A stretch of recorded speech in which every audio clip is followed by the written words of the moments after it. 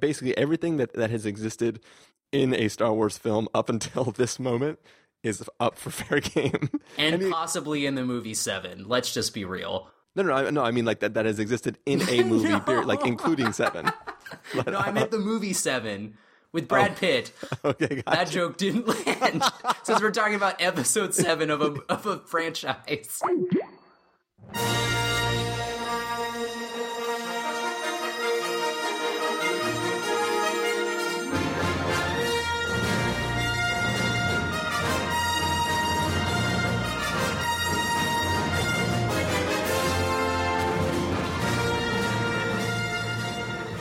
Hello, everybody, and welcome to the Spoiler Warning Podcast. This is review number 391 with our review of Star Wars Episode 7, The Force Awakens. I am Christopher Schnese.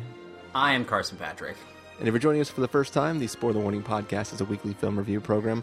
Each week in the show, we're going to dive in, debate, discuss, and argue over the latest film releases coming to a theater near you. This week, Steven is not with us, but there has been an awakening, and that awakening is one Carson Patrick, who has been in some sort of cryostasis for the last year. And how you doing this fine evening, Carson? Hello. Yes. Hello.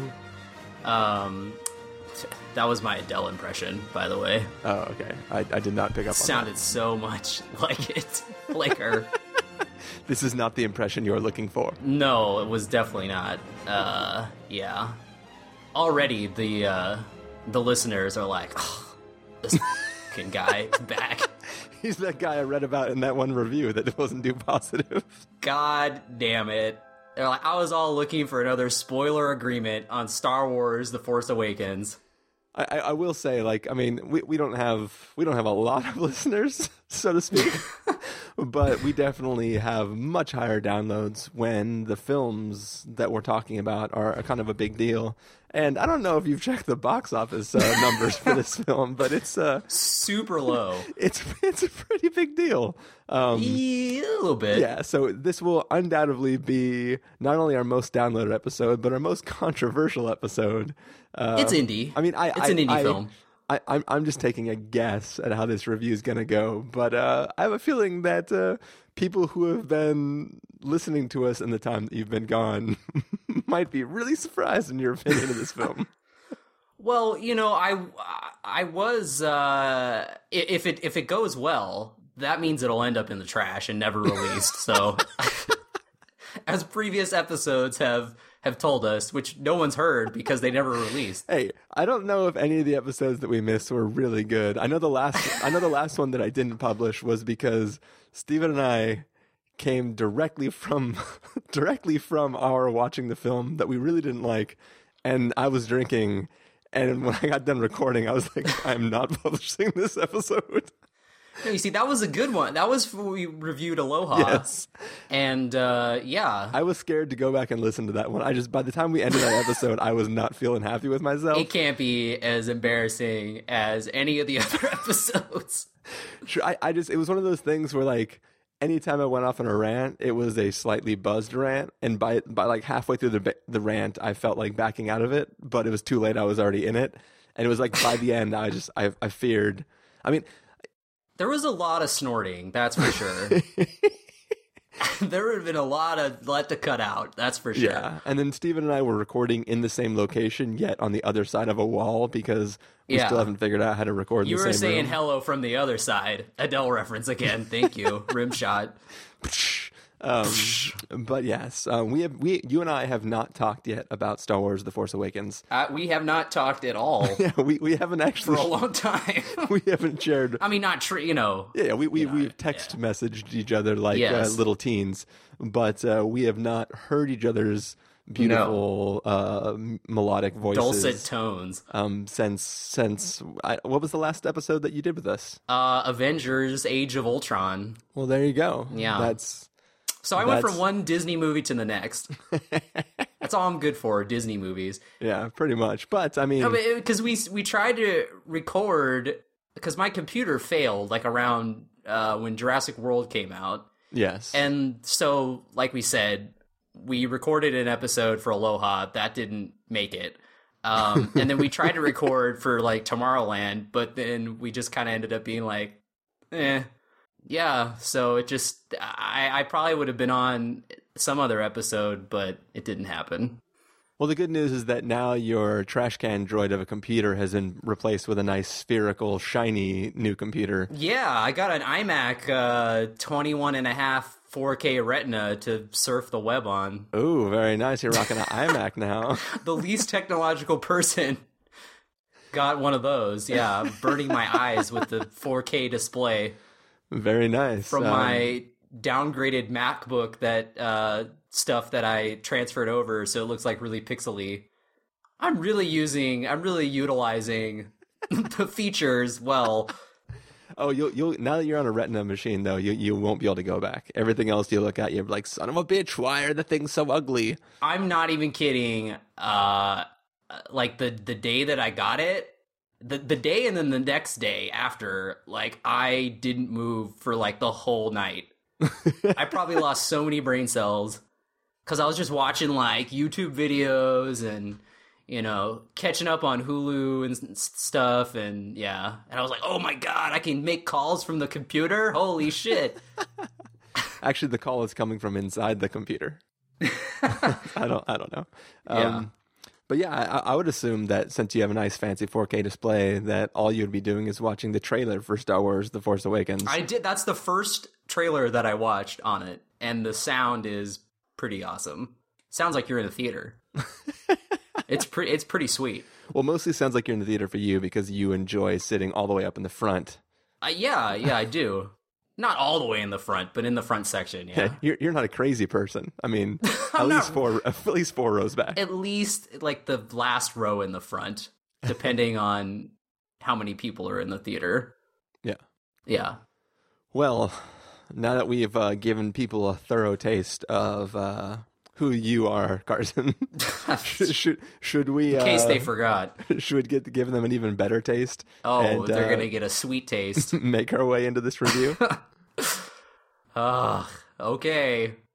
I be warned. I might not pronounce things correctly.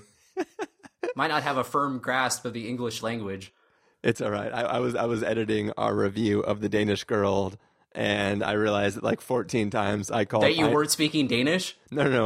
Like 14 times I called Einar Einard. I just put a D on the end of it for some reason. Wait, hold on. There was an episode...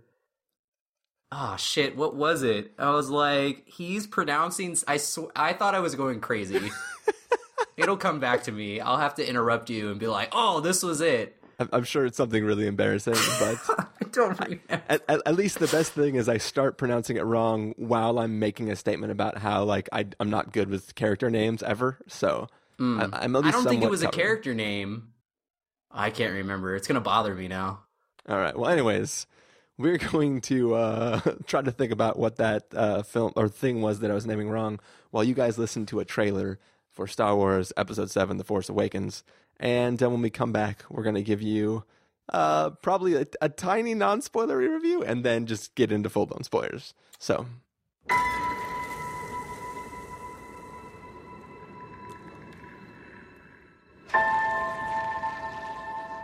Who are you?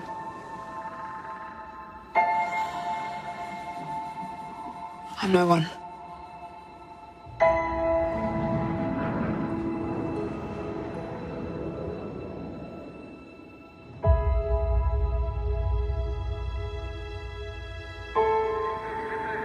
I was raised to do one thing. But I've got nothing to fight for.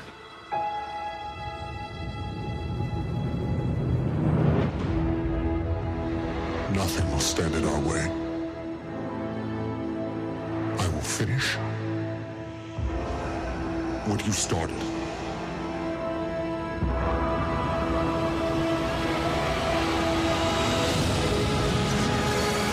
There are stories about what happened. It's true. All of it.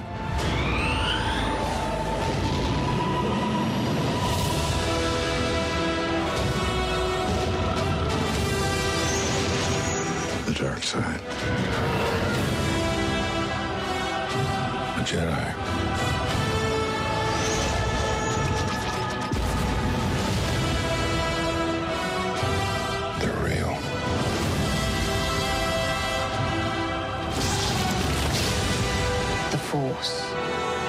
calling to you.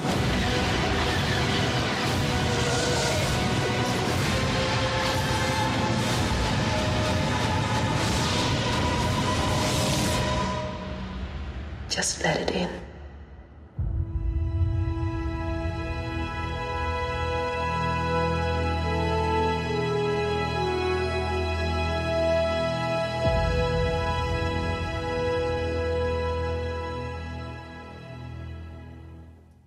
All right, so that was the trailer for Star Wars Episode 7, The Force Awakens.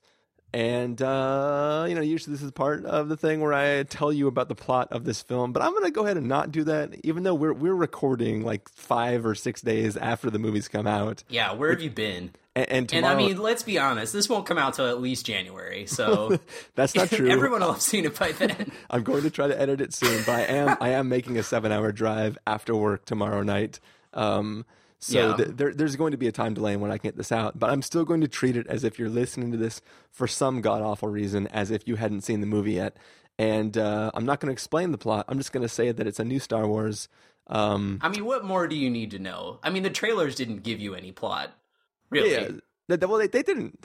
I thought the trailers were actually pretty good. I mean, they went out of their way to be as secretive as possible. Yeah, so we are going to go out of our way, at least for the first 5 or 10 minutes of this review, to be as secretive as possible. I would just say, let's just say one sentence, and then be like, all right, if you haven't seen this, you should probably not be listening. Okay. Why are you listening? And we will try to do that. And in perfect Chris versus Carson, whatever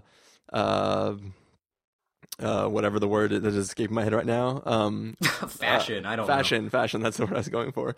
In that, basically, in the style of how we always do it, I will dump Carson out if he starts to say something. Yeah, because usually I'll start veering into spoiler territory. All of a sudden, Carson's just going to blurt out, whoa, which I'm gonna bleep out, so that's not gonna. Yeah. Although I said that really, really loud, and my neighbors are probably like, "What the f?" They've seen it already. I hope so. Yeah, I'll be like, guess what, guys? Neo killed himself to also kill Agent Smith. The best thing that's gonna happen is I'm gonna have an editing mistake. Like something's gonna happen, and a track is gonna get nudged, so the bleeps aren't going to appear in the correct spot. But yeah. Anyways, so here we go. We are here to talk about it. Go ahead, Carson. Start us off. Let us know if you liked it, and give us your 1-sentence or 2-sentence or 3-sentence review, so that we can get into spoilers. I thought it was fire, but not really.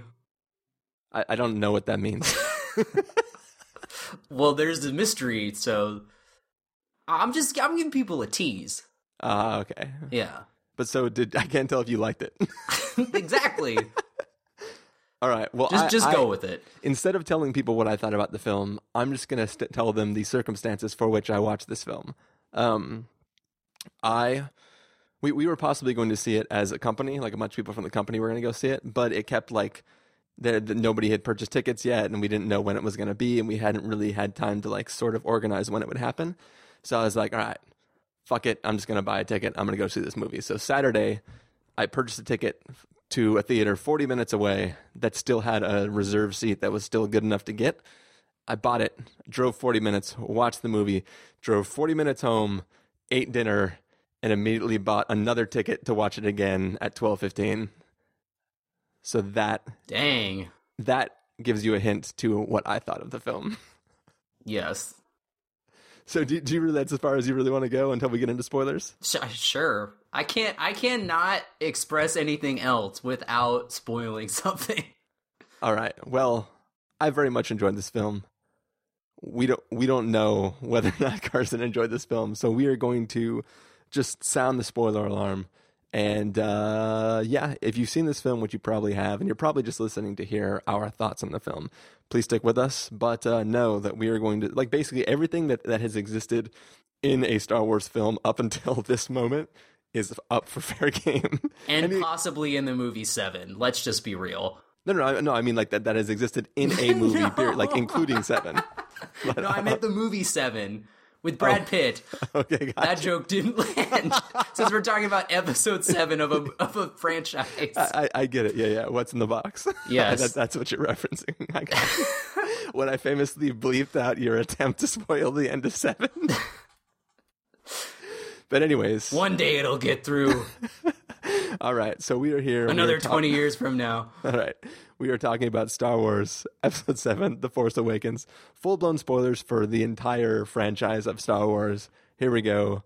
Carson Patrick, start us off.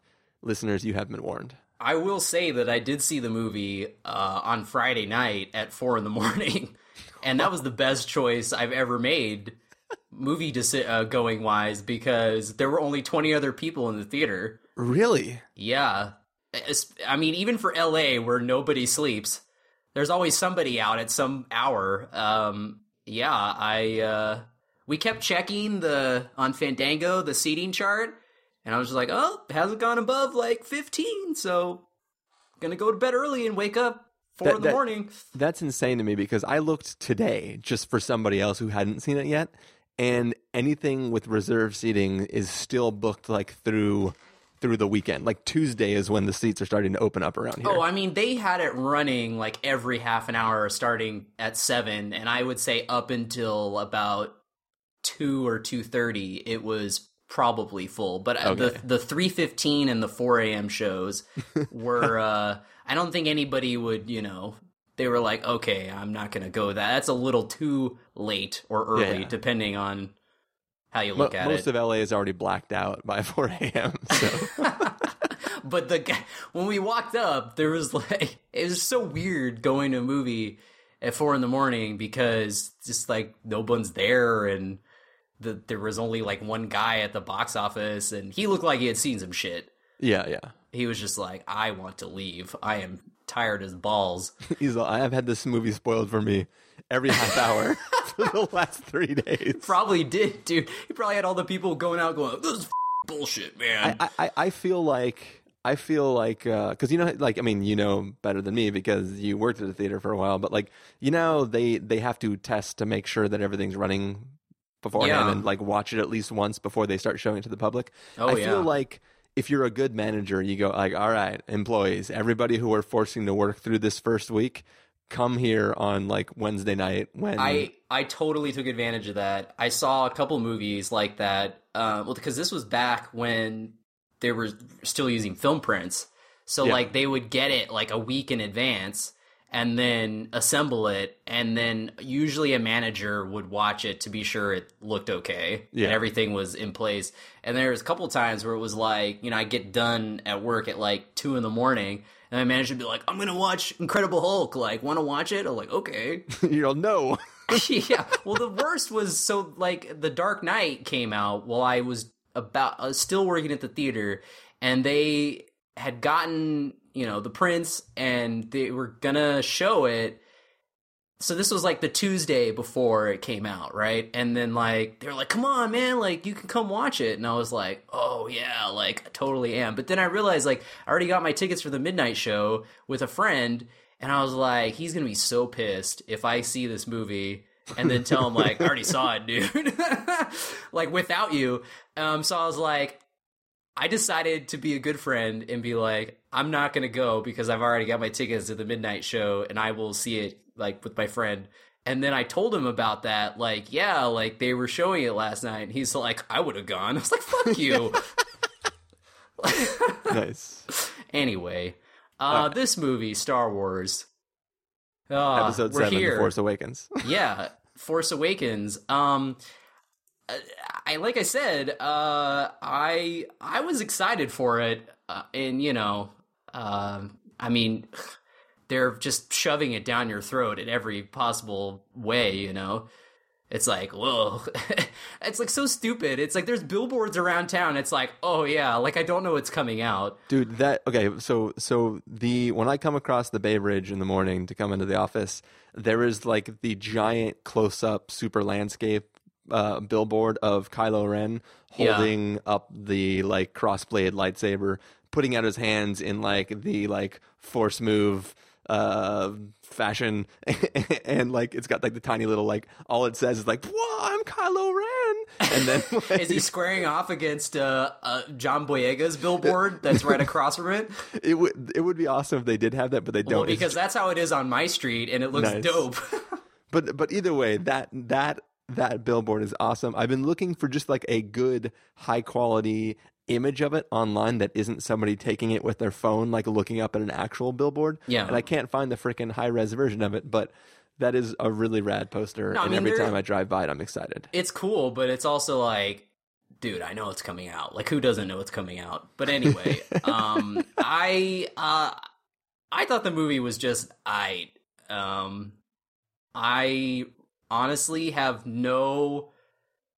It wasn't terrible and it wasn't amazing. Like, they should invent a letter grade in between C+ and a B-, because that's exactly what this movie is. Like, they should just call it CB or Force Awakens rating. I'm gonna have to take a playbook. I'm gonna have to take a page from the Schneezy playbook and rate this like 8 different ways at the end, because there's no way to put this into the spoiler warning rating system. That's for sure. Which, by the way, we've been kind of like talking, and we have an idea for a new actual rating system with like possible bonus points, so that like you can give things an extra. Like, there'll be one category which is like just I'll throw in an extra point for world building, and you can throw in an extra point for coked outness. And this sounds even more complicated. It'll make sense. It'll like at the end it'll be like 4.5, and like people will know what that means. But I'm serious. That is the rating that I would give this movie, in between a C+ and a B-. I think it's this year's Interstellar in terms of it looks. Ooh, ouch! It looked okay. It was better I than think Interstellar. The Force is the one thing that can transcend time and space. I think that while Interstellar looked amazing, production wise and look wise. And the emphasis on old school technique. The actual movie left me cold, and I think that's how Star Wars is. But Star Wars is obviously a lot more watchable, and it's a lot more fun. It's not, oh, yeah, I gotta find the space love. Dude, I was watching Interstellar again on I was home like a couple weekends ago, and it was on like Epix or something. My brother and I are watching it, and I was like, this is a really dour movie. Like, anyway. Yeah. Again, not saying it's bad. We ran out of food. We didn't run out of podcasters. My favorite is still, my theory now is that Wes Bentley's character had his big moment where he's like, you gotta think bigger, man. You gotta get your head out of your laptop. And then he died on that planet, and now he is a famous DJ. Right. He basically started Ibiza on the water planet, and he's just ruling that planet as the king DJ. That's what I thought. If anyone, the -2 people who saw We Are Your Friends thought that was hilarious. So I still want to see that movie. You know what? Spoilers. I thought it was fun. So all you haters. I have it. We'll call it rented on my laptop right now. I will say that We Are Your Friends is definitely in line with the earnest cheesiness of a Coyote Ugly. No, like no joke. I saw that trailer and I was like, yeah, I'll totally watch this. And it's just like in my current state, I don't know how many, if any, movies I'll be able to see on a given weekend, depending on what's happening up here. So it's one of those things where like I totally meant to see it and I just didn't get around to it. And I'll have to do a marathon of that. And somebody was kind enough to gift me Area 51. So maybe I'll do it. I'll watch Area 51 first, and then I'll watch We Are Your Friends too. That's a good order, shock myself because back you don't into want to existence. end. You want to end semi-strongly. You don't want to end on a bad note. Yeah, I mean, I just need to end with something that has a drop. Exactly. Yeah. Anyway, that's my drop. Yeah. No DJs in The Force Awakens, though. No, that we know of. They have yet to awaken. They could have been in the big Death Star planet. We don't know. No. Oh yeah, we're already in spoilers. That's right. Yeah. I was like, no, what are you saying? Anyways, so this film, you thought it was cold. I don't think it was cold. It left me. Left you hoth. I was a little It was hoth. no Jakku. No, I was not burning up like in Jakku. I wasn't like I seriously got more excited over, like, looking back. I got more excited over the trailer than I did for the actual movie. Like, when I saw that trailer, I was actually like tearing up and going like, "Oh my god! Like, there's Han Solo!" And like, I'm not even a big Star Wars fan, but at some point in every person's childhood, you watch Star Wars and you just have these characters in you, and seeing, Han again and Chewie again, it elicits a reaction. It's so funny, like, you and I had the exact opposite feeling about, like, trailer versus movie. So, like, when we did that episode where we reviewed the trailer, I was like... Yeah, the very first teaser. Yeah, I was like, I'm going to say something kind of controversial, guys, but I think that the Star Wars movies aren't really that good, and that maybe the Star Wars universe is better than the Star Wars films. And I was kind of, like, hesitant to say that, but, like, leading up to this, I was sort of... I was excited because I wanted to see it, but I wasn't excited like everybody else was. Like, as I said, I didn't buy my ticket until Saturday. Like, I didn't buy my ticket till I walked up and was like, "Oh, I don't know how this works," because it's 4 a.m. Yeah, so like I was excited to see it, but I wasn't like, "Oh my god, Star Wars, I got to see it." But I found out about a little secret screening of the despecialized versions of the original trilogy, and was attending screenings of A New Hope and Empire Strikes Back leading up to when I decided to go see this film. And, I went to see it, and the trailers didn't do a whole lot for me. I was mostly watching the trailers and going like, yeah, I get it, guys, Star Wars, it's super awesome. Yeah, we're home, Chewie, blah, blah, blah. But I watched the film, and, like, the first scene right after they're like, Chewie, we're home, and they're in there, and Harrison Ford is talking about the ship, and Rey is all, she's like, wait, you're Han Solo? This is the Millennium Falcon? And like instant tears poured out of my face. I was like, what is happening? What is happening to me? And then like 4 seconds later, when she's like, Luke Skywalker, I thought he was a myth. I'm like, tears. Dude, I wanted that from this movie, but it left me stone-faced. Like, I thought for sure I was gonna I was just not gonna help myself when the logos came up in the beginning, but even then I was like, oh, well, here it is finally. Even at the end when we have Han Solo dying, I was just like, oh, well, that's how inevitable, I guess. Here's the one thing, is for some reason I didn't react as much to Han Solo dying. Maybe it was because at that point I was like, well, that's the only thing that can happen. Yeah, I mean, well, I had a feeling they were going to do that. In my head, I was so taken out going like, oh, well, kudos to them for having the balls to kill Han Solo. No, I mean, I had a feeling they were going to go there, because I feel like the only way they could convince Harrison Ford to come back is to be like, we're going to kill you off. Like, you're not going to have to come back anymore. I almost felt like this is the way I imagine this symbiosis between the actor and the character, in which like he's like, look guys, if you kill me, I will do this frickin' movie. But like halfway through production, he's like, they're gonna kill me. Like I like this again. No, I mean, if you watch the interviews with Ford for this movie, he and like the one at the panel at Comic-Con, like he legitimately seems happy to be back playing Han Solo. I mean, he's been notoriously like not poo-poo, but like he doesn't want to talk about Star Wars.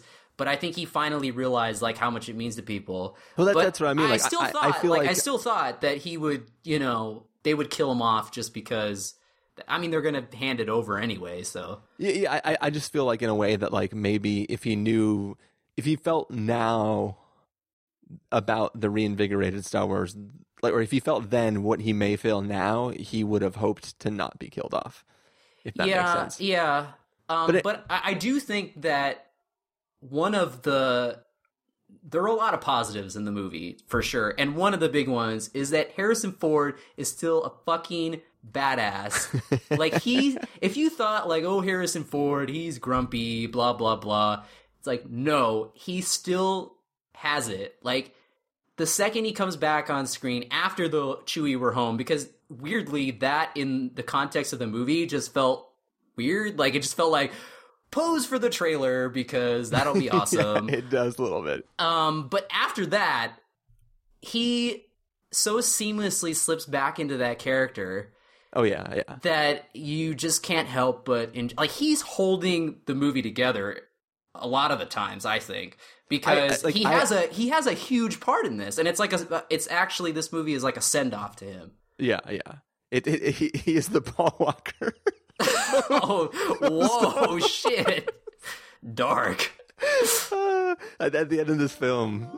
But dude, I teared up at the end of Furious 7 in the tribute, and nothing in Star Wars.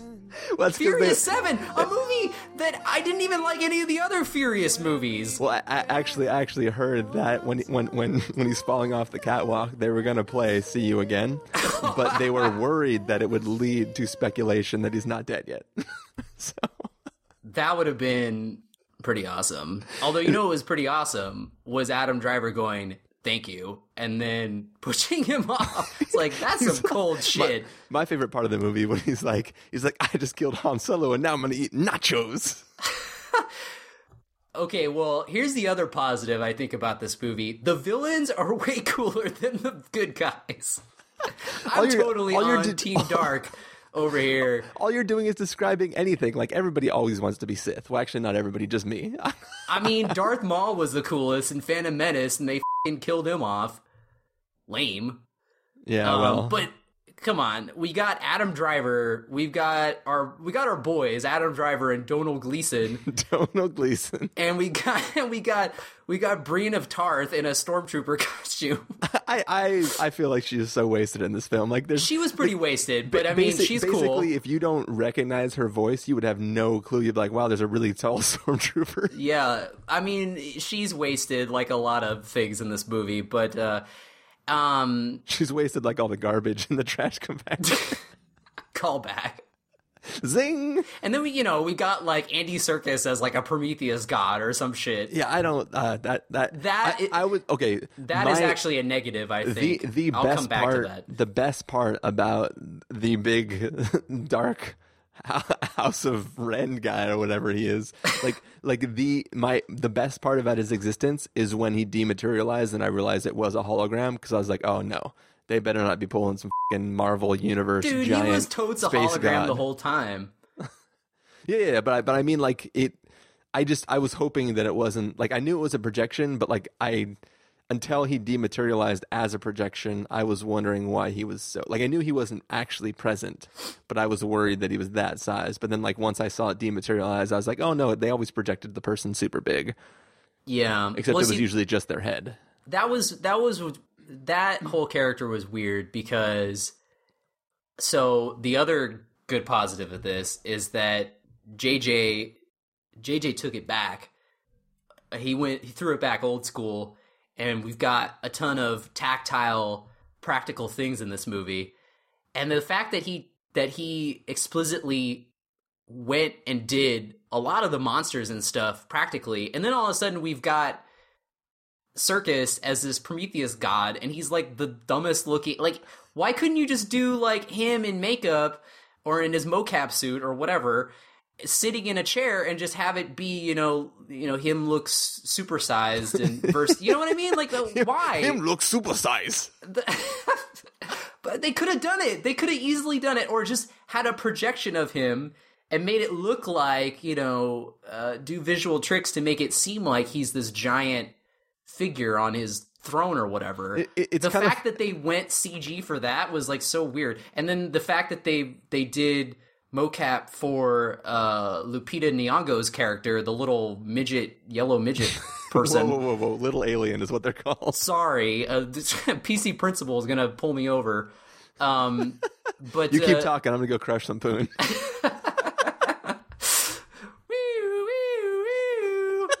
I did not like the references to midgets. Developmentally inclined is Guys, did you know that some aliens are marginalized? Anyways. Anyway, why couldn't they just have her in, like, yellow makeup? Why did she have to be a little tiny... Face. What? You know what I mean. Why couldn't she look like, why couldn't she be like Zoe Saldana in Guardians of the Galaxy, but yellow instead of green?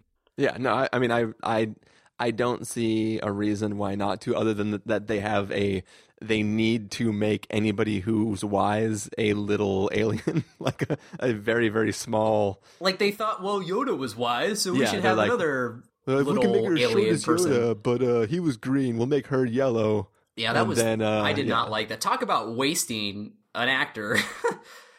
Yeah, her for sure. I think she was more wasted than Gwendolyn Christie as Captain Phasma. Well, like, okay, let's try to stick on the positive things before you. Well, that was the positive, is that JJ created a tactile world. It was positive that I really hated the Kanata character. I went from a positive to the negative, and the fact that, like, he created a tactile world, and then all of a sudden we've got Andy Serkis and Lupita in mocap stuff, where it's like they could have easily not been. Yeah. And then the other thing was the scene on the well, it wasn't the Falcon, when they're on, like, that whatever ship, when they first meet Han and Chewie, and there's those, like, creature things that are chasing around. Yeah, that looked like it was stars or whatever. Yeah, and, like, the dudes from the raid just show up for no reason. You're like, this seems like a completely different scene, like, tone and feeling, or tone-wise. It just felt like from a different movie. When they showed up, I was like, oh, yeah, we're going to get some crazy, weird, like, Indonesian fighting going on here on the ship. And then, like, they just run and go, ah! And that was it. I was kind of sad about that. How hilarious would it have been if they start busting out some raid moves and Han Solo just shoots both of them? And this is like a little Raiders. crossover callback. Yeah. That would be pretty awesome. I would have been like, all right, slow clap for you, JJ. Yeah, well, but before you start jumping into too much negative stuff, I do want to say my quick little piece about the film, because, like, as I was starting to say, like, I walked into this film not necessarily being that excited, and basically for me, what this film turned out to be is this movie. I'm gonna start throwing out some comparisons, then you're gonna, like, shoot me in the face, like, across space and time. But this movie is the Toy Story 3 of Star Wars. It is the Muppets reboot of Star Wars, where it convinced me so much that I loved a property that I didn't realize I loved how much I do love it. It, like, there are things you could complain about, but this film is so good that I don't even feel the need. Like you know me. I am the master of world building. Like, if a film just, like, fails at world building at all, I'm just like, oh god, this is stupid. This film starts with, like, just some stuff happened, and then Luke's gone, and then, like, here's some new characters. Like, I should be complaining that this film doesn't have enough world building. I'm surprised you're not picking out every plot hole in this movie, if there are any. I don't even know. And you would think I would, but you know what? I can't, because I love this film too much. Like, this film, seriously, like, I teared up more times at this film than I have, like, in the combined total of all the films I've seen this year. And that might, on its own, not mean that much, except for the fact that I, like, tear up at movies all the time. I tear up at, like, Goofy movie. Like, well, that movie is a classic, so. True. But, like, this, on the one sense, like, even the fact that this is basically just a retelling of A New Hope. Yeah, I could look at that and go, like, oh, that's kind of dumb. But, like, I still am torn between the idea of whether that's the most brilliant thing they could have possibly done. Like, hey, we want to reboot Star Wars, but we can never just reboot Star Wars. What if we just did the story of Star Wars again, but with different characters? And it's like, what? That makes zero sense. But in the context of the film, it works so brilliantly. It's perfect. Perfect. They kind of took a page out of from what, I mean, obviously they didn't really copy it, but since it came out this year, Jurassic World did similar things, where it was essentially a reboot and a sequel. Because a lot of what happens in Jurassic World happened in Jurassic Park. Yeah, but it's a little bit different because in Jurassic Park, it's just like, oh yeah, we think we're invincible. Oh, turns out we're not. This is like, okay, so we're on a desert planet. We're going to give a droid of plans to a thing. Then we're going to go try to join some people, learn a little bit about the Force, and then try to destroy that ball-shaped thing. Like, it's beat I know. by beat the same film. But they both act in the same way, where they're essentially a reboot and a sequel. Yeah. Because they're trying to start a new trilogy. I mean, I will say that this is way better than Jurassic World for sure. Oh yeah, by far. Yeah. And obviously this movie succeeded where Jurassic World failed miserably, in the sense that they gave the people who loved the original Star Wars, they gave them what they wanted out of Star Wars, which is the feeling of it being Star Wars, you know? Like, there are some moments in this movie that look like they could have been from A New Hope. Here's the thing. Not saying story-wise, I'm just saying, like, look-wise. No, but like... It could have been from the 70s. Feel-wise, this... Okay, so before I saw this film, like, I've been... Like, when they announced that Rian Johnson was going to be writing 8, I was super excited. And I was like, I don't care if, like, 7 is trash. Like, I'm very excited for what 8 will turn out to be, because, like, how could it not be awesome? This movie, 7, feels so much perfectly insertable and as a cohesive unit with the original trilogy that I am now scared for Rian Johnson's film. Well, not because I think it'll be bad, but I think it won't feel the way this one does. This one feels exactly the same as the original trilogy, even from the context of like where scenes don't feel like they gracefully cut between each other. It's just like, oh, meanwhile, over on this planet, like that sort of like feeling that the original trilogy had. Things were like, we just want to get a nice establishing shot of this little hut, so we're going to have the character park 50 yards away from where she's going and drag heavy ass shit all the way to where she's going, even though she could pull all the way there, just because we want a pretty establishing shot of this little like desert thing. Like, I don't know, there's little tiny like touches. This, like, remember when we reviewed Super 8? Yeah. And we were talking about how, like, Super 8 was, like, J.J. Abrams' love letter to Steven Spielberg and, like, right. E.T. and stuff like that. Which essentially has the same ending as E.T. Yeah. But, like, this feels like he just did that again. Like, he is just doing this love letter. Like, he instead of like the prequel films, they almost feel like somebody who didn't know a lot about Star Wars made a fan version of Star Wars. Yeah. This feels like somebody who really got Star Wars made a fan film about Star Wars, but happened to have the licensing and all the characters to be able to use and the actors from the original series. Well, I mean, there's obviously a lot of passion in the movie. I mean, JJ is obviously, he's admitted that he's a giant Star Wars fan. Yeah. And you can see it for sure. Unlike Star Trek Into Darkness, where you're like, why the did you just remake Star Trek 2? They're completely different, because you could argue that they're the same thing. Like they, you know, like he essentially remade A New Hope, but at least in this, you're like, well, I get where they're going, so well just remember that he split the timeline. So the timeline he split the movies into, there wasn't a Star Trek 2. Yeah, so true. He made it. Yeah, it was still dumb though. We are in the darkest timeline. You know what? You know what's controversial though, because everyone online is shitting all over it. But Star Trek Beyond, the trailer that they released, looks awesome. No, I have no problem with it. I don't know why people are so pissed. It looks like a Power Rangers movie. Like, it looks like a sequel to Power Rangers the movie. Like, I'm excited. It looks like a Thor 2 scenario. I like Thor 2 better than Thor 1. Yeah, I'm excited. But for everyone it. It hates cool. it because the way that looks isn't Star Trek. You know what people really hate, Carson, is people spending any time during their Star Wars review talking about Star Trek. Hey, we got Star, okay? We got the Star part. Yes, and in Star Trek there are wars that take place in space. Yes, exactly. And they're also probably in galaxies far, far away. And they were also directed by J.J. Abrams. Just because Star Wars has no Delta Quadrant doesn't mean that there can't be any sort of love between the two films. Simon Pegg is in both of them, so there you go. Did you not in a substantial role, and he's unidentifiable in that role. Yeah, whatever. But still, It's the most Easter eggy you can possibly be, where it's like, oh yeah, you know that guy who you would never possibly guess was this character? That was that guy. Well, I would say that the Daniel Craig one was more Easter eggy. Yeah, but the Daniel Craig one, maybe you could possibly get. Like, I mean, maybe. I don't know. Like, if you knew beforehand. I knew beforehand. I think the Game of Thrones trick is even an Easter egg. And she's actually credited.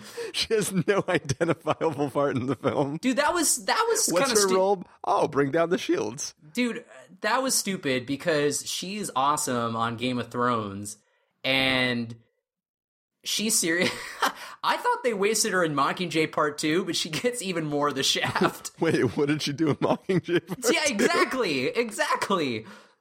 She had one scene where she was like the commander, and she basically just stood around a map, and they were like, oh, there's things here that could kill us, and she's like, yes, and then that was it. Maybe they'll bring her back in 8, and there'll be a great fight between her and Finn. Well, she's supposed to come back in the next one. Okay. That's been confirmed. But, like, she should, I don't know. I guess because, like, stormtroopers don't take off their helmets, so... I mean, because it could literally be anybody in there. She could have just been, like, done the voice after the fact, but I don't know. Yeah, she didn't. But who knows? Maybe she did. No, I know she didn't, but, I mean, they could... I don't know. It's a waste, but I don't even know what I was saying. I think I was going to say that this is something... If you've listened for a while, this is something that usually Chris would say. Is that after this movie... Wish this was a television series. This is going to be like my Iron Man 3 suit theory. So I actually am looking forward to Episode 8 a lot more because of, well, one, I think Rian Johnson is a much stronger writer and director than J.J. Abrams. Not knocking J.J. Abrams, but I do think that they chose him to do this first one for a reason. Because this is just my personal theory, is that they brought in J.J. because J.J. is very good at creating the nostalgia and the excitement of previous movies and, you know, doing his best to emulate Spielberg, and probably better than actual Spielberg. At this point in his career, at least. At this point in time. But, I mean, JJ is good at doing that, and he brings a lot of energy to the table. And I think that they wanted to, again, have this movie serve as a reboot and a sequel, and sort of reintroduce everybody to a new audience and introduce these new characters. And then I'm hoping that Episode 8, they bring in Rian Johnson because he is a very unique person. Like, he has a unique vision. And I think that he is going to put his stamp on Episode 8 and make it something that I kind of wanted out of this movie, which was something a little more original than just, hey guys, we're back in the Death Star and there's a lot of other stuff. But I'm just saying... No, it's not the Death Star. It's like the Death Apocalypse. It's a death planet, okay? What was the name of it? It was so hilarious what they called it. I forgot what it was. I don't even know. It was the Third Reich or something. I don't know. That's why Donald Gleason was up there giving his Hitler speech. That was a highlight for sure. He was like, I have one testicle. We will destroy the Republic. He was really going for it in that scene. It was not springtime for Hitler over there. It was springtime for General Hux. Yeah. But anyway, so I'm just hoping that in Episode 8 we're gonna get something that is and I will say that as a person who hates looking ahead to the next installment because it hasn't even been made yet. So we don't even know how it's going to turn out. But that's at least just what I hope. Well, the one thing we can hope for is Looper cameos and Brick cameos and Brothers Bloom cameos. Well, there was a photo of JGL at the premiere of Star Wars, and he was dressed as Yoda. But it was like the most terrible Yoda, but also like the best Yoda at the same time. It was like a metaphorical Yoda where he wasn't actually dressed as Yoda. He was just wearing enough pieces that made you think Yoda. He was like in green makeup. He was in like green face, but then he was wearing like a bathrobe. It was hilarious. And I was like, this is foreshadowing. This is a teaser right here for episode 8. Nice. Anyway. But no, I'm hoping that episode 8 will it's so funny because a friend of mine was like, it's totally going to be like the original trilogy where the first one is I mean, it's good. I mean, you know, New Hope is great, but New Hope and then Empire is the best, and then Return of the Jedi is not the greatest because Colin Trevorrow is doing episode 9, who did Jurassic World, and I lost all faith in him after Jurassic World. Sorry. But it's still being written by Rian Johnson, right? Or no? I heard that he might be also writing 9, but that could be. I think he is. Yeah, okay. I don't know. Yeah, I think he might be, but I mean, he's not directing, so. Yeah. But he gets to start writing and direct one, and then at least his story will carry on. I think he just might be doing like a treatment for 9. Okay. Yeah. Well, it says screenplay. Oh, story treatment. Okay. Yeah. So. Were you 4K looking up on IMDb? I was looking up on IMDb. If you can hear my mouse padless mouse scratching against my desk. I'm so awesome at tech. Anyway. Yeah, so Star Wars, like I genuinely like I said, like I drove out of my way so I could get a good seat. I watched the film. I came back and like immediately, you know, I put on some podcast talking about the film. Like by the time I got home, I was like, there's got to be another theater somewhere with a good seat, right? Like I just wanted to see it again. And twice in one day. Just balling, dude. Yeah, I paid $40 to watch this goddamn movie twice in one day. You mean you didn't use your movie pass? You can't movie pass when you're buying a ticket that's like 40 miles away. That's why you show up at 4 a.m. when no one's there. But you just reminded me that I can movie pass and see this film again. That is true. I cannot, but I would be up for seeing it again. Also because the one theater near me, the Vista, down the street, is the only theater in town or in the state that I know of that's playing it on 35 millimeter. So J.J. Abrams personally requested them to show it on 35 millimeter, the format in which it was shot. So that's a thing that I care about. That is something that I might, just to be like, well, I saw it in the way it was intended, I guess. This is me and Carson running down the street to go watch Star Wars, and then he goes, how about we take this? And I go, that piece of junk? No. And I point to the Real D projection, and we're running towards that, and then a TIE fighter blows it up, and I go, okay, we'll watch the junk version. And then the Real D projector breaks down, and you're like, oh shit, and they try and like rewind it, but then they end up, you know, going too far, and it's like, oh shit, Han just died. So did you hear about that? No, I did not. So like at the ArcLight in Hollywood here, it was like a Friday night show, I guess, and the projector died. The digital projector died. So and you're saying the force was not strong with the ArcLight. Dude, they were running this movie so much that it just had enough. I was like, I can't do it anymore. That was the projector saying no more. So they restarted it and then like toggled to where they thought it was going to be, but then they ended up going too far, and then people were like, no. I don't know if they actually toggled to the point where Han died, but they went too far, and apparently people were covering their eyes because there was some kind of spoiler. I don't know. The best would be if they like missed the scene where Professor Snoke or whatever his name is. if that guy was like, he's with your father, Han Solo, and they missed that part, and at the end was like, Ben. They're like, why the did he call him Ben? His name's Kylo. And then they're like, oh, what? You're like, oh shit. But yeah, that happened. So, but if you had a film print, you could just easily assess the problem and you'd be good to go. Like bulbs and mechanical stuff still works, whether it's digital or it's a 35 millimeter, right? That's true. Those projectors can still break down. They everything can break. Yeah. Yes. I will say my first showing I found one theater with just one seat left that was reserved, and it happened to be a D-box theater. Oh gosh! So my first experience watching the movie was in D-box. Was having your ass pounded, which by a chair. It was right. it was vibrating right in my Kylo Ren. See what I did there, Ren? Like I get like it. the butt. Yes.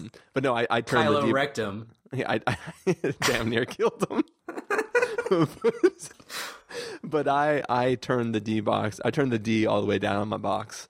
You're like, I want as less D as possible in my box. Can I get the D-less box, please? But I was in the seat I chose was right behind the space that is normally reserved for people in a wheelchair, which nobody was there. So I had like my feet up in stirrups, like I was giving birth, and then like, man, you went all out. I went full. You had a child by the time the movie was over. But no, the experience, it was kind of funny. Like the whole movie, I kept thinking like this D-box thing's pretty dumb. But the second time I watched the movie, like when I didn't feel the impact of certain moments, I was kind of like, oh, I kind of missed that. Like I don't miss the moving. That was dumb. But like, for instance, when Rey is like sitting down with her fake pilot's helmet on and she hears BB-8 for the first time, and he's like, oh no, I'm being captured in the net. And she runs and grabs her little staff. Like, in D-box, when she grabs the staff, there's like like she grabs it, and you're like, oh shit, yeah. You can feel the staff in you. Yeah, exactly. You feel the staff right in your D-box end. But when it happened in the real D projection, she was just like, oh, I'm going to get the staff. And it was like, oh, okay, that's cool. Yeah. Like there's certain moments you're longing that, for that D. Yeah, I wanted the D. Yeah. So once you go D-box, you never go knee-box. Nay-box. All I know is I paid $8 extra to see that goddamn movie in D-box projection, and dear, there was elements to it that I kind of miss. So. Well, I have never had the experience of D-box because I'm not an idiot, but it was the closest theater that had a seat that was left, and the seat was actually a really good spot. They installed D-box at like the Chinese theater, and they had like the little like the preview seats, like little seats you can test out in the lobby. Yeah. And I did that and was like, I could never watch a whole movie like this. Yeah. This is just annoying. Though it is kind of cool when like you're in the Millennium Falcon, it's taking off and it's doing some crazy maneuvers, and in your periphery you can see the people in the seats next to you like they're flying along with you, like there's so it's like you're on Star Tours. Yeah, there's something kind of cool about it. Like it's really dumb. I would never recommend anybody pay money to go see it in D-box. No, but there were some things that I will never be able to get back that I kind of was like, you know what, that is kind of fun. I kind of liked it. Yeah, I mean, at least you didn't go see The Final Destination in 3D D-box, because I had a friend do that. In 3D D-box? Yeah, and me and a couple other buddies never let him live that down. We're like, remember when you went and saw the fourth Final Destination movie in D-box by yourself? Yeah, guys, it was great. I got a free ticket out of it. Yeah, but it doesn't cover D-box. In that case, the D stood for douche. The D stood for dumb, for sure. Anyways, I'm just kidding. If you're listening, guy, I didn't mean to call you a douche. D-box is going to write a strongly worded critique on iTunes. That's fine, dude. If D-box wants to leave us a review on iTunes, I'm all for it. They can give us a 1 star and say we insulted their freaking technology. Yes, that is like somehow still a thing. I don't know. But anyways, you know what's cooler than D-box? The way they portrayed force powers in this film was f***ing badass. Like, first of all, Kylo Ren yoinking that like bolt from the blaster rifle thingamajigger in midair. Oh, in the beginning? was rad. I'm also a huge fan of, like, we've seen force pushing and force choking and stuff in the other films, but like when Kylo Ren would like grab Rey or, you know, grab Poe or grab somebody, like you really got a sense that like for a moment they were like yoinked out of whatever space they were standing in and forced into a position, and like it looks so violent in such an awesome way. Like, it's not that I want people to be hurt, but it's like, yeah, this isn't somebody just controlling you via your will. You know, this is somebody who is like using a force stronger than you to hold your body into a position you're not trying to like hold yourself That's in. the only Like, way I'd want it with Adam Driver. well, naturally. but no, like I thought it was just super badass. Well, everything about Kylo Ren was awesome, and I hope he returns. I hope he doesn't pull a Darth Maul and just this is a one and done. Oh no, there's no way he does not continue on. So here's the thing, right? Although I've heard that he will. I don't know. Like it may have just been me being a little loopy, being it so early in the morning. But I thought for sure, I was like, well, he's got to be dead. Like that whole planet exploded. He can't be. Okay, so here's the thing. And General Hux too. No, but like so Snorp or whatever his name is. Snoke. Yeah. Snoke, yeah. American Snoper. Yeah. Snooky, the Dark Lord of all of the Sith. Gollum. But Snope or whatever, he says like, bring him to me so we can finish his training, right? So and if you look at, you know, he's referring to Kylo Ren, right? Yeah. But was that after he was just laying there in the snow and it near was, the cliff? But if you look at, okay, remember when we had the conversation about Fast 6 and the scene where like they're sort of taking off the plane but they're all fighting underneath it, and we're like, there's no way that plane was hanging on the runway long enough for this scene to take place. And we eventually arrived at the conclusion that the scene was a bunch of shots taking place in like concurrent moments in time. Yeah, it was all happening simultaneously. Yeah. So in the film, when Solo gets the sword through his chest, and Chewie like sets off the explosives and blows up that thing, it's not until a few moments later when they cut back to the X-Wings flying around in around the station where one of the guys goes, "Look, a new hole just opened up in that thing." And the way I interpret it is that like there's a couple of those things that are all happening at the same time.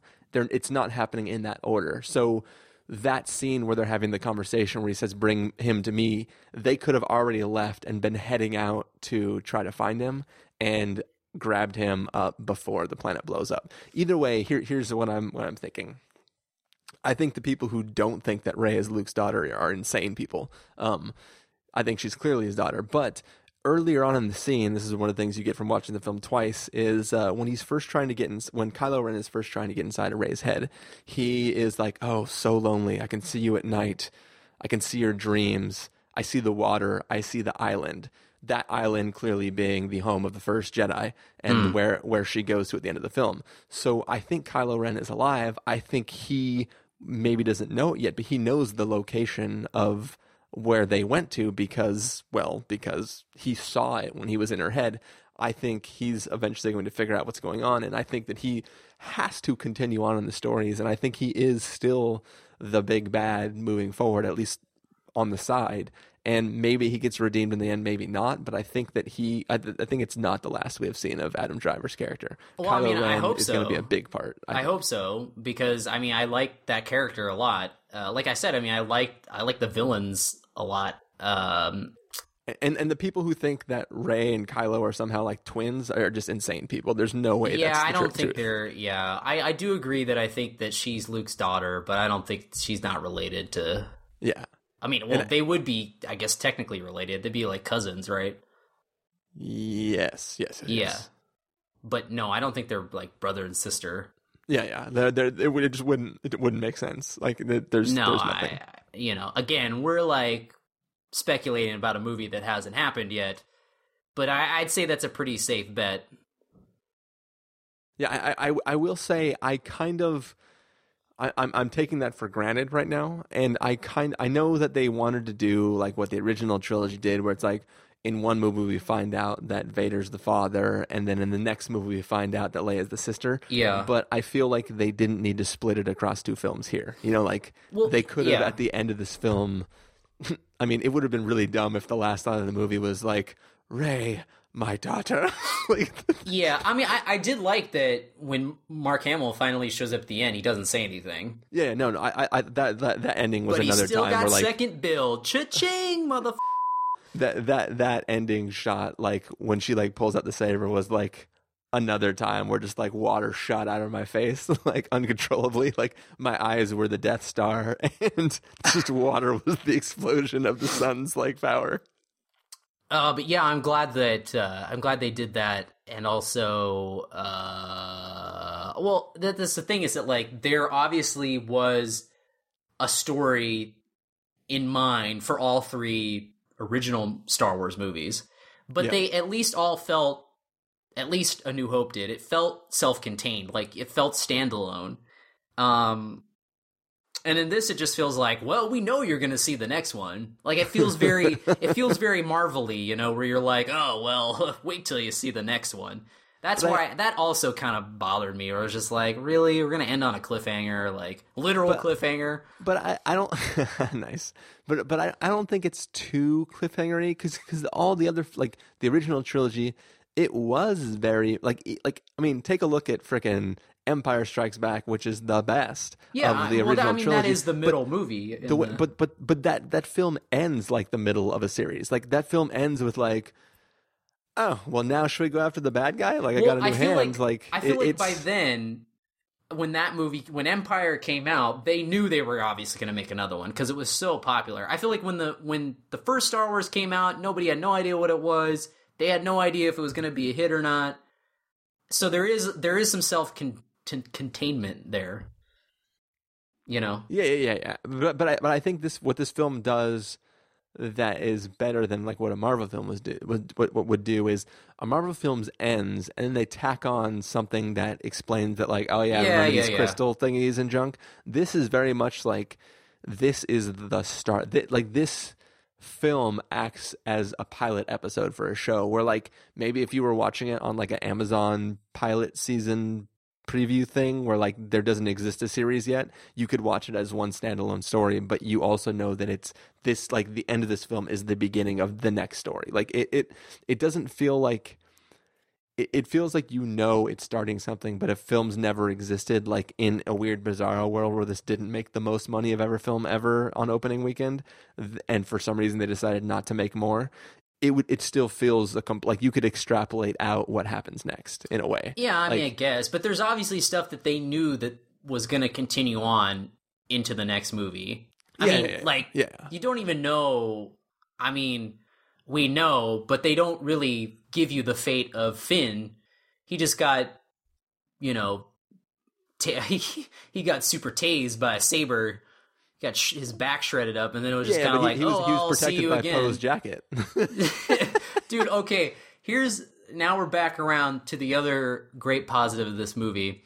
Kylo Ren obviously is a great character, but Poe Dameron, Oscar Isaac, Bro Dameron is a f***ing awesome character. I wanted more Oscar Isaac, and never have I loved Oscar Isaac more than as Bro Dameron in Star Wars The Force Awakens. He is amazing because he's not just these, like, he should be the douchebag of the Star Wars universe, right? Where he's just like, oh wow, awesome pilot, but he's so charismatic and so go other people. Like he's like, yeah, you did awesome, yeah, love you. Like he's like on paper he's a total douchebag, but he oozes charisma so much that you're like, oh dude, I would make out with that guy. He has the best hair out of everybody in a cast full of great hair.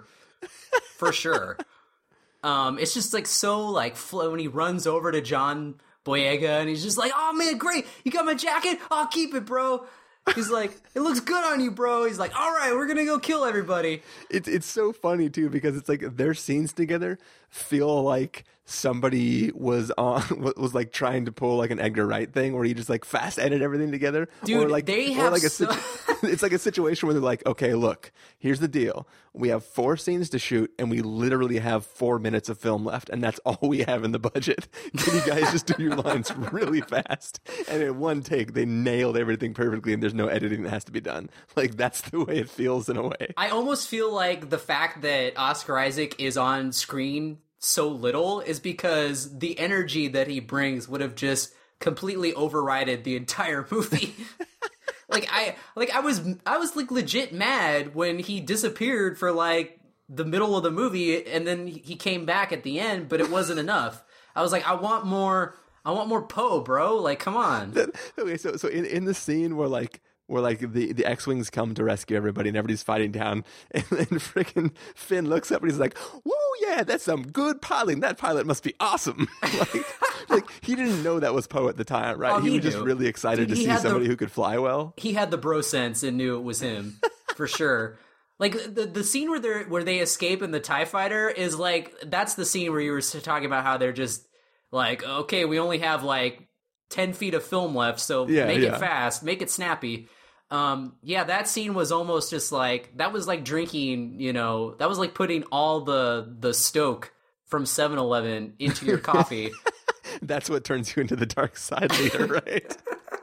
too much stoke. Hey man, I'm Finn. I'm F29497. I'm gonna call you Finn, bro. He's like, all right, cool, nice to meet you. Pew pew pew pew. He's like, I'm too busy being charismatic. I can't come up with a better name. I'll just combine the 2 letters in your name.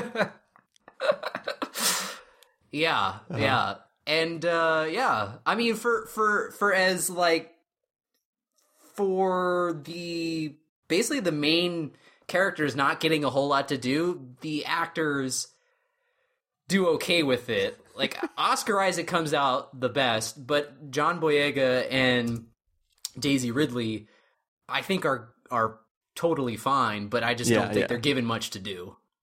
And we know that John Boyega is a very good actor because in Attack the Block, he is a completely different person. Yeah, so, as Moses. As Moses, so it's just, I just hope that there's just more stuff for them to do in the next one. I mean, obviously there will be. There have to be. There's at least one less actor for them to play against in the next film. Yeah. And so, well, that's why I feel like they gave Oscar Isaac smaller screen time because this was essentially Harrison Ford's movie, and he pretty much was the show for a bulk of it. Well, so here's the thing I'm fine with them having the balls to kill off Harrison Ford, but the one thing that really makes me sad about that is not that he's gone.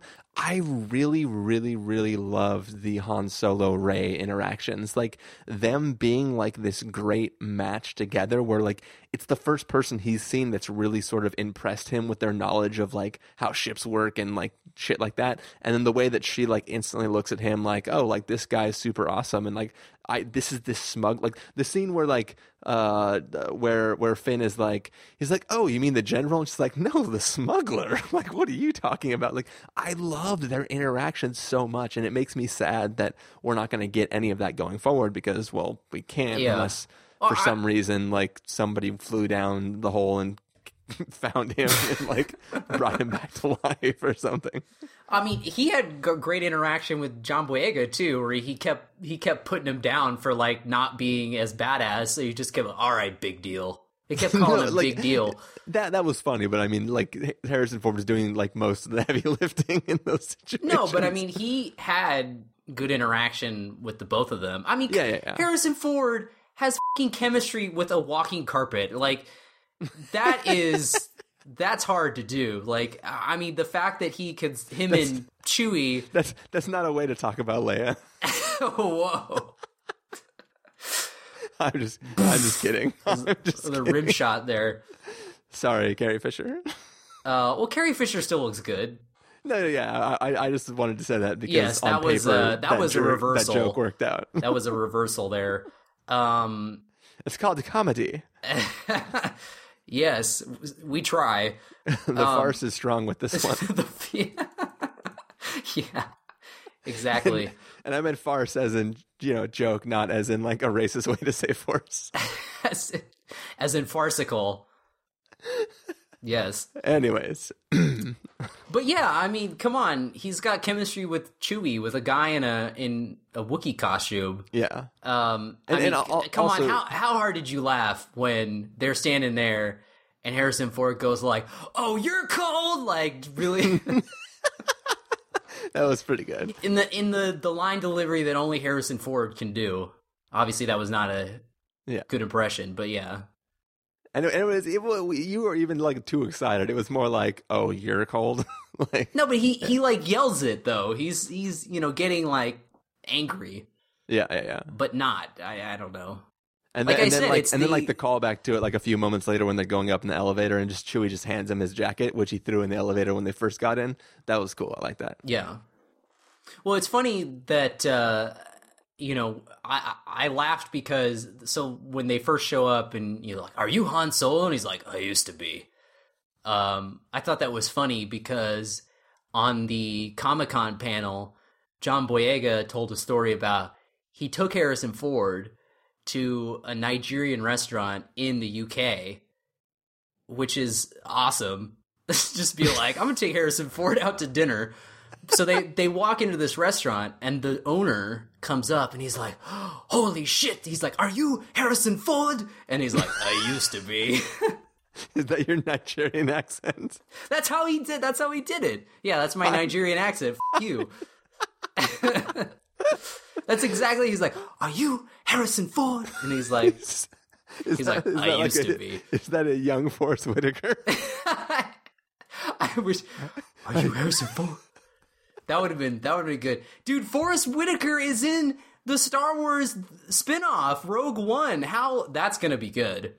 It will be awesome. That's gonna be good. He's like, "Are you gonna use the Force?" I assume he's gonna be on the Death Star. So, what is your plan? And he's like, "First, I want to get my daughter." He's like, and then they have to hang up and say good luck. You know how I can sense the Force? The bagels. Somebody hand me that rubber band. The bagels. I gotta do my affectation. Yeah. Oh, so should we talk about BB-8? I guess. I mean, it is essentially, R2-D2, but a ball. But a million times better. I guess. I mean, like the $150 BB-8 toy is not large enough and cool enough for me to want it. Like, I want the one that costs $500. That is the actual one. I want the actual one that they used. How can I get that? I want that so bad. I also want it to like follow me, use like eye beacons to like know where I am based on like my phone and stuff. Is that the Black Series? I was in Toys R Us the other day and they had like a Millennium Falcon, and I saw, and it's the Black Series. It's called the Black Series. You can get a Kylo Ren cross saber for like $200. That's like movie quality. And they have a BB-8 one. So that's what I didn't know if you're referring to. I'll have to look into that. But here's the reason why. Like, I really want like a really nice, like there's a company on Indiegogo right now that makes these custom built lightsabers where you can like design your own like hilt and everything, and they're like combat ready so you can fight each other with them. And like everything I want that represents stuff in this film is like $200, and I can't buy any of them because if I buy one, then there's something else that I could have bought instead for $200, and it's like it's a paradox of choice. I want something to help enjoy my love of this film. Well, you know what? Spoilers. Star Wars. Toys R Us sells a Kylo Ren crossaber that lights up, and my brother got it for me for Christmas because I told him to get it. I was like, I want the Kylo Ren saber, and so this is like before the movie even came out, right?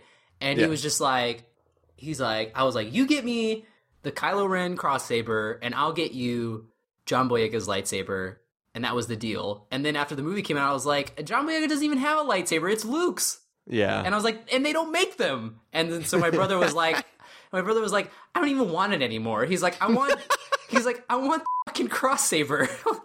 That's so awesome. He's like, I love the fact that it's like, yeah, I want John Boyega's lightsaber. Oh, he doesn't have one? Oh, I don't even want one He now. doesn't. He literally Stupid doesn't old have Luke's one. lightsaber. No. He didn't even want it anymore. no, he's like, get me the same one that I bought you. I was like, all right, done. You're all, nope. You're like, I already broke this one, swing it around in my house. You can have it back. Yeah, he already told me that he like wanted to unwrap it. I was Nice. Oh, anyway. But you know what I did buy, though, when I was at Disneyland the last time, because stupid me wore a white shirt to Disneyland, and I was like, ugh, that's a bad move, because I don't want to, like, sweat in it, and then have, like, the sunscreen sweat stain it. So I bought a Cross Saber shirt at the Disneyland gift shop. And, like, I was like, oh, man, like, because my girlfriend was like, why did you pick the ugliest shirt? And I was like, no, this is the most troll shirt. I'm going to buy this. It's awesome. And it glows in the dark, too. Nice. And it's like his hand holding the saber, and it's all across the top. And I was like, I'm totally buying this. I did. $26 well spent. That's actually pretty cheap for a shirt at Disneyland. Yeah, and a Star Wars shirt too. But they had a whole ton of Star Wars. This was like back in September, so before the movie even came out, and they had so much Star Wars stuff. And I was just like, nah, this is the shirt to get, because I'm just a troll and was like, I'm gonna buy it because everyone hated it to begin with. You know, everybody online was like, oh, that's not proper. Like, he's gonna get burned on the side things. Like, whatever. It looks cool. Well, it is cool. So I'm sure everyone now is like, I want a saber. I want a cross saber. oh yeah. If you don't want a cross saber, then you're ridiculous. I mean, that's how it always is. It comes around where it's like they hated it first and then they love it. Ooh, hold on. Stupid internet is breaking. Hold on. Here we go. $79.99. Damn it. Stupid Google services link doesn't work. I think this is Kylo Ren's mask. Freaking stupid internet. Piece of shit. That's another thing that I saw on the Black Series line is you can get Kylo Ren's mask. Yeah, that's what I was looking at. I love the idea of like us all hanging out and we can only afford to each get one piece of the memorabilia. So we're just walking down the street in our heads. We're so badass. You just got, for no reason, you're holding the cross saber. I got the mask on. Steven's holding like BB-8. We're like, that's right. What do you mean they're not printing money yet at Fuse? You're not just all like running around like Wolf of Wall Street status with the chimps and shit. Oh no, yeah, we have chimps. We have chimps. we blew the budget on the chimps though. We put the decimal in the wrong place. It's just insane. Oh well, there you go. Anyways. Oh, but you know what I did like though, actually in the movie, not toy related, but I thought Adam Driver was more intimidating unmasked, but I think my favorite moment in the whole movie is, well, I mean, the best scene in the whole movie, I think, is the end saber fight in the snow. Yeah. But my favorite moment for sure is when he got like injured from before, and he's just like pounding his wounds, going like, ah, and there's just like blood splurting out.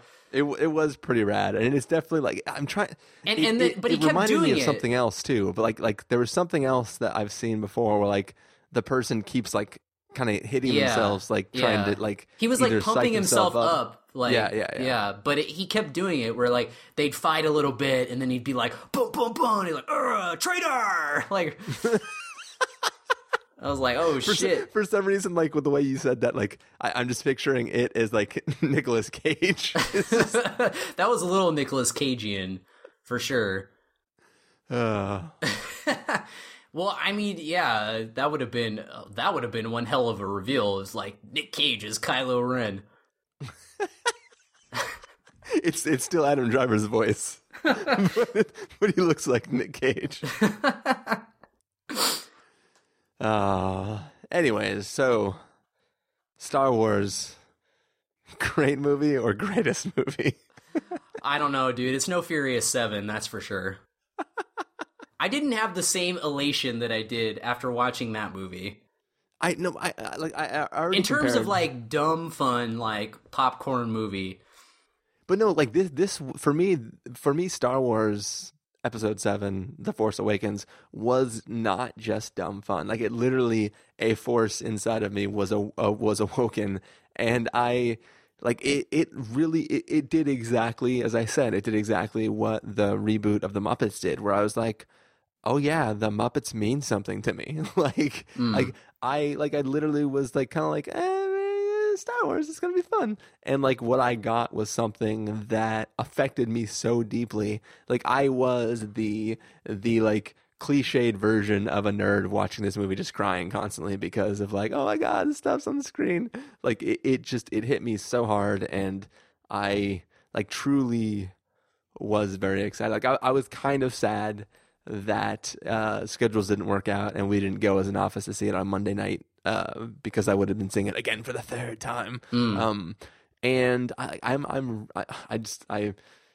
excited yet worried for the series going forward. Not because I think it's going to be bad, but as I said, I want all the films to feel exactly the way this film felt. Like, the story can get better and do anything it wants, but I want the overall feeling that the film conveys to fit perfectly in this series, and not just feel like, oh, now we're in some other Star Wars movies that could be good but might not feel the same. I mean, I think Rian Johnson will completely nail the feeling of old Star Wars. Like, he's just a filmmaker that is of old sensibilities, so...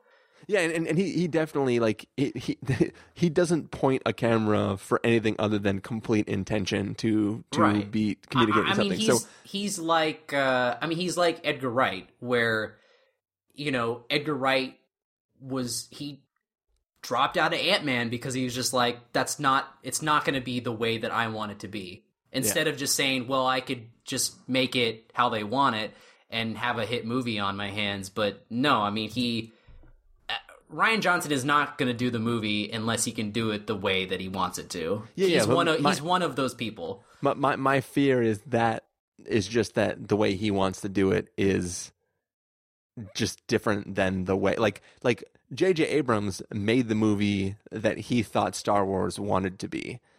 Rian Johnson might make the movie he thinks Star Wars should be.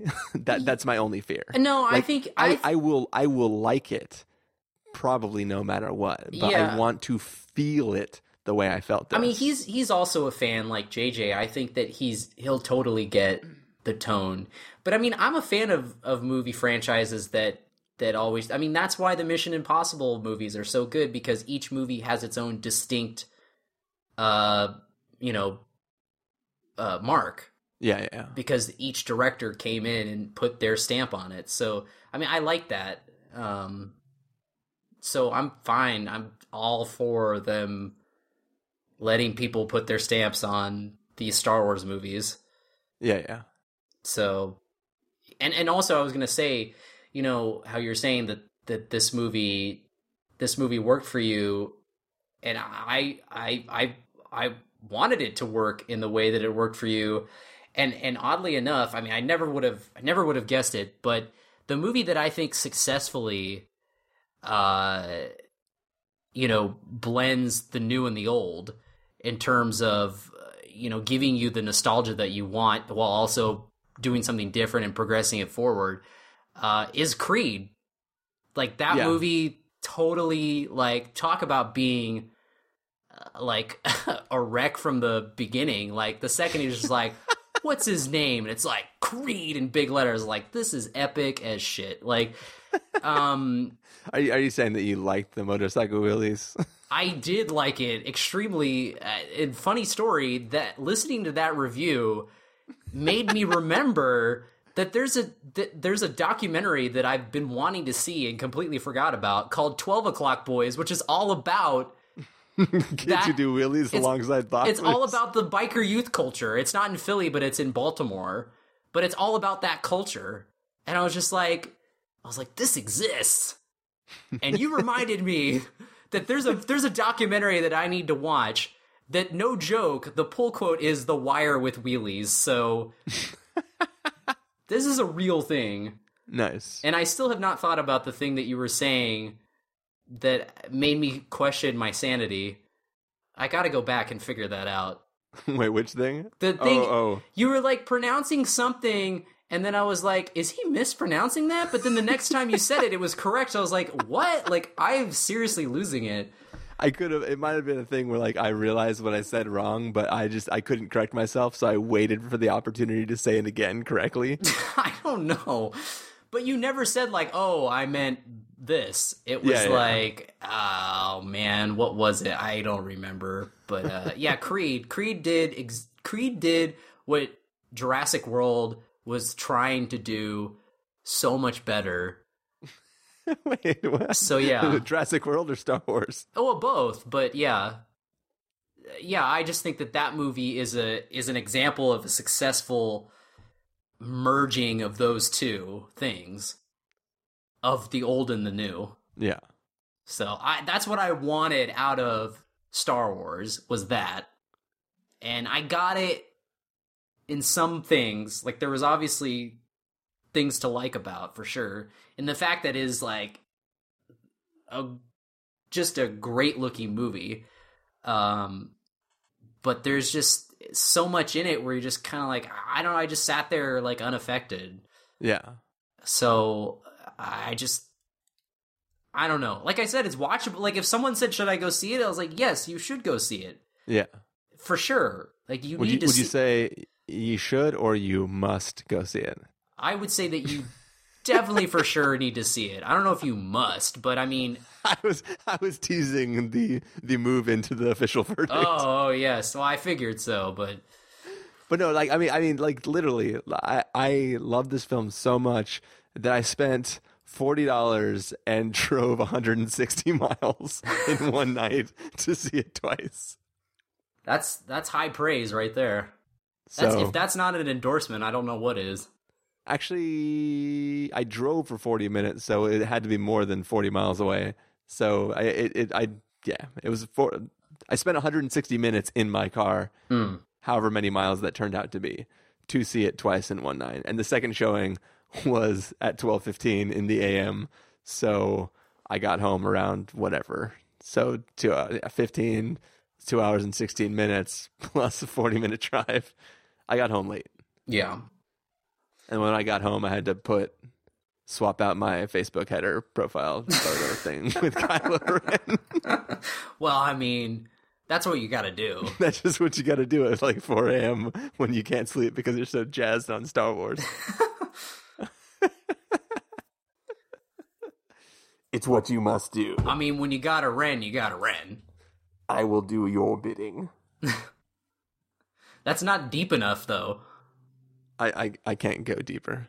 I can't go deeper. Hello. I just hello. I am Kylo Ren. Well, if you get the mask, then you'll be all set.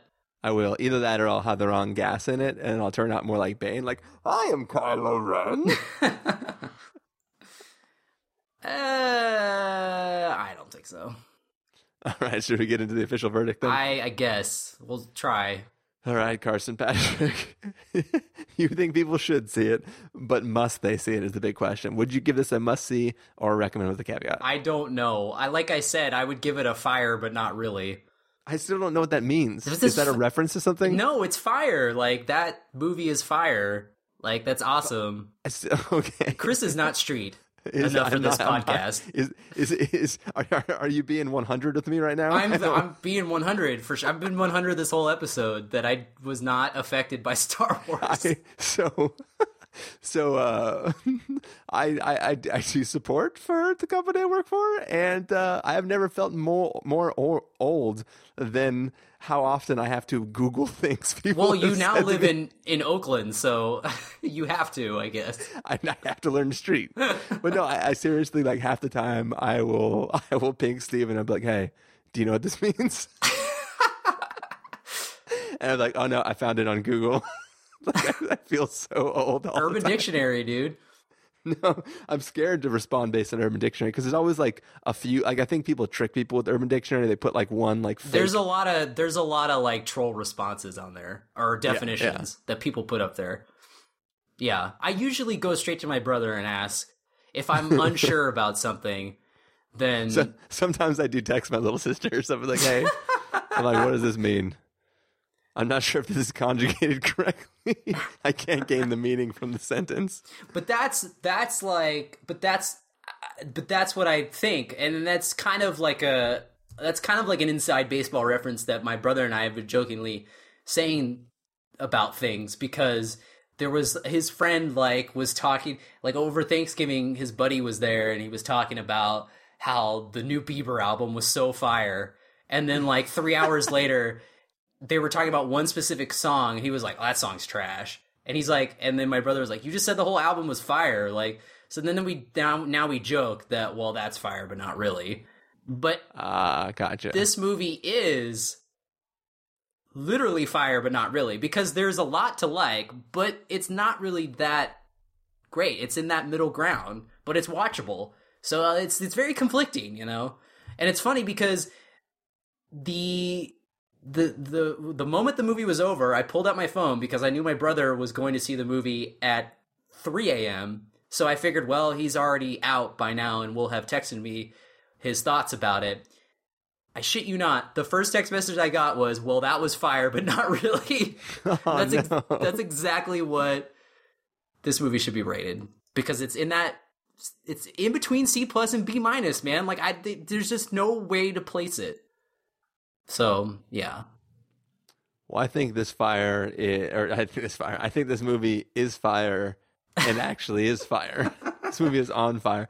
This movie is it's on fleek. This movie is Kylo Ren's cross-saber, and everything else that is out is just it's John Boyega holding Luke's lightsaber. It was John Boyega getting schooled in the final battle. Yeah. I still can't. I'm trying to remember what I'm trying to quickly Google, and it's not working, what the new Death Star is called.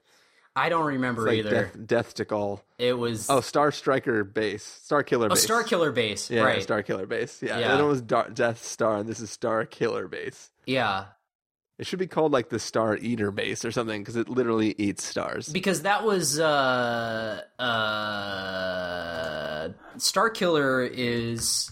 That's a trivia question, and I'm probably going to get it wrong, but I think Star Killer was the original title for the Death Star in A New Hope. It was going to be called Death Killer, or I think it was going to be called Star Killer, but they thought that was too violent, so they named it the Death Star. It reminds me, there's this cheesy YouTube video back around the time The Force Awakens. There was a spoof. It's not The Force Awakens. Back in the days of The Phantom Menace, where it was a spoof called Episode 1, A Lost Hope. And there's a scene where he's Vader hands off the plans for the Death Star, and he's like, "What is this?" He's like, "I call it the Deathical Giant Hurt Ball," and it's just him trying to come up spitfire all these different names, and they're all terrible. Yeah, it's funny in my head. Well, we figured it out. Star Killer Base, which also sounds super cheesy. Star Killer Base is the dumbest thing in the whole movie. Whatever. That was the least of the movie's problems. Anyway, so what did you get this movie again? I'm giving it the fire, not really. Fire, not fire. But not really. And I'm giving this movie this movie is Hellfire, which I think is better than regular fire. That's pretty. This movie is on fleek. This movie's Dragon's Breath. Yeah. It's just the fire to end all fire. Chris thought this movie was so on fleek that he did it for the gram by changing Kylo Ren on his Facebook page. On his social media. Now you're just trying to give me an aneurysm, trying to process all these youth speaks. The kids these days, back in my day, I watched the Star Wars and we spoke English. None of these crazy who's'em what's it in the keeping it 100s. I was very proud of myself that during Creed I got all the lingo. I know what's sad is during Creed I learned that keeping it 100 is the proper way to use 100. Yeah, keeping it 100. Because I was like, 100, and it must be like 100% like really good. Yeah. But I guess it means like It means you're being straight truth. up. You're keeping it real. Yeah, you're keeping it real. Yeah. 100. Yeah. It's like, are you keeping it real with me? 100%. It combines the question and the answer in one. Right, exactly. Okay. This podcast too white, commenter. This guy didn't even know what keeping it 100 meant. He didn't even know what doing it for the gram means. I assume that means you're part of Billy Graham's evangelical group. That's exactly what it means. You're like a televangelist.